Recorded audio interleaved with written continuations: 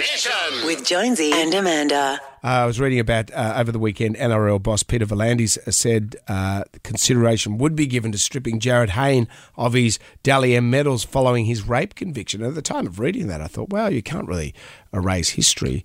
But then I was reading another article and it pointed out if you had, say, one of those boards, the trophy boards, and it's got all the Dally M winners, and then in 2009 and 2014, well, I remember 1 year JT won it with Jared Hayne. But if you just put the asterisks there, and a young man looked in and said, well, why is an asterisk there for 2009 and 2014? You would then be obliged to explain what actually happened.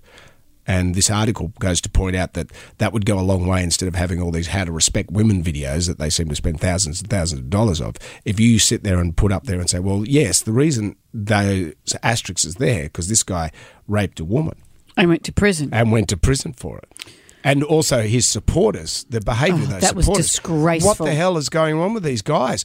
Like Blind Freddie could see that she did not issue consent. And it's not about, no matter how much she said she was up for it, in the Instagram messages to Jared Hayne, she said no.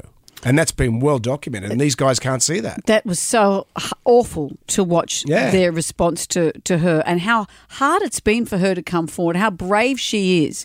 And you wonder why women don't do it more. She gets treated like that outside the court. It was horrific. And all those enablers that have been around him, what a big mistake that's been for him. That's a big problem. No one's told him no. Yep. And then she did. And look, now he's off to court. Now he's off to prison. Playing devil's advocate, I think that's an amazing thing to put the asterisks. And so people go, oh, yeah, that's that guy. But where do you draw the line? Is it someone who goes to prison, someone who besmirches the game? Is this a line in the sand? Yeah. I don't know. It's true. And it is that big debate.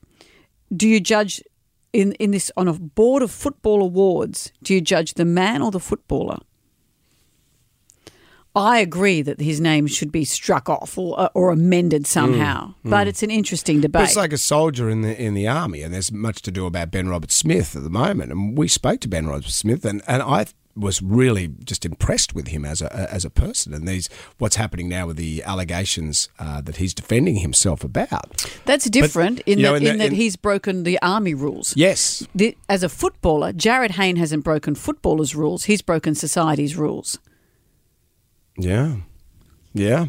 But we're all accountable. At the end of the day, it doesn't matter who you are, you're going to be accountable. Absolutely. And no matter how many people tell you how great you are, there's going to be some point in your time. Someone's got to say in your little group of friends, hey, mate, pull your head in. And modern footballers, a big part of the money that they earn is a PR role to be good role models for society and good role models for future players and for clubs and for sponsors. And that's obviously not happening here. Have a good look at yourself, no matter who you are. Jonesy and Amanda's Jam Nation.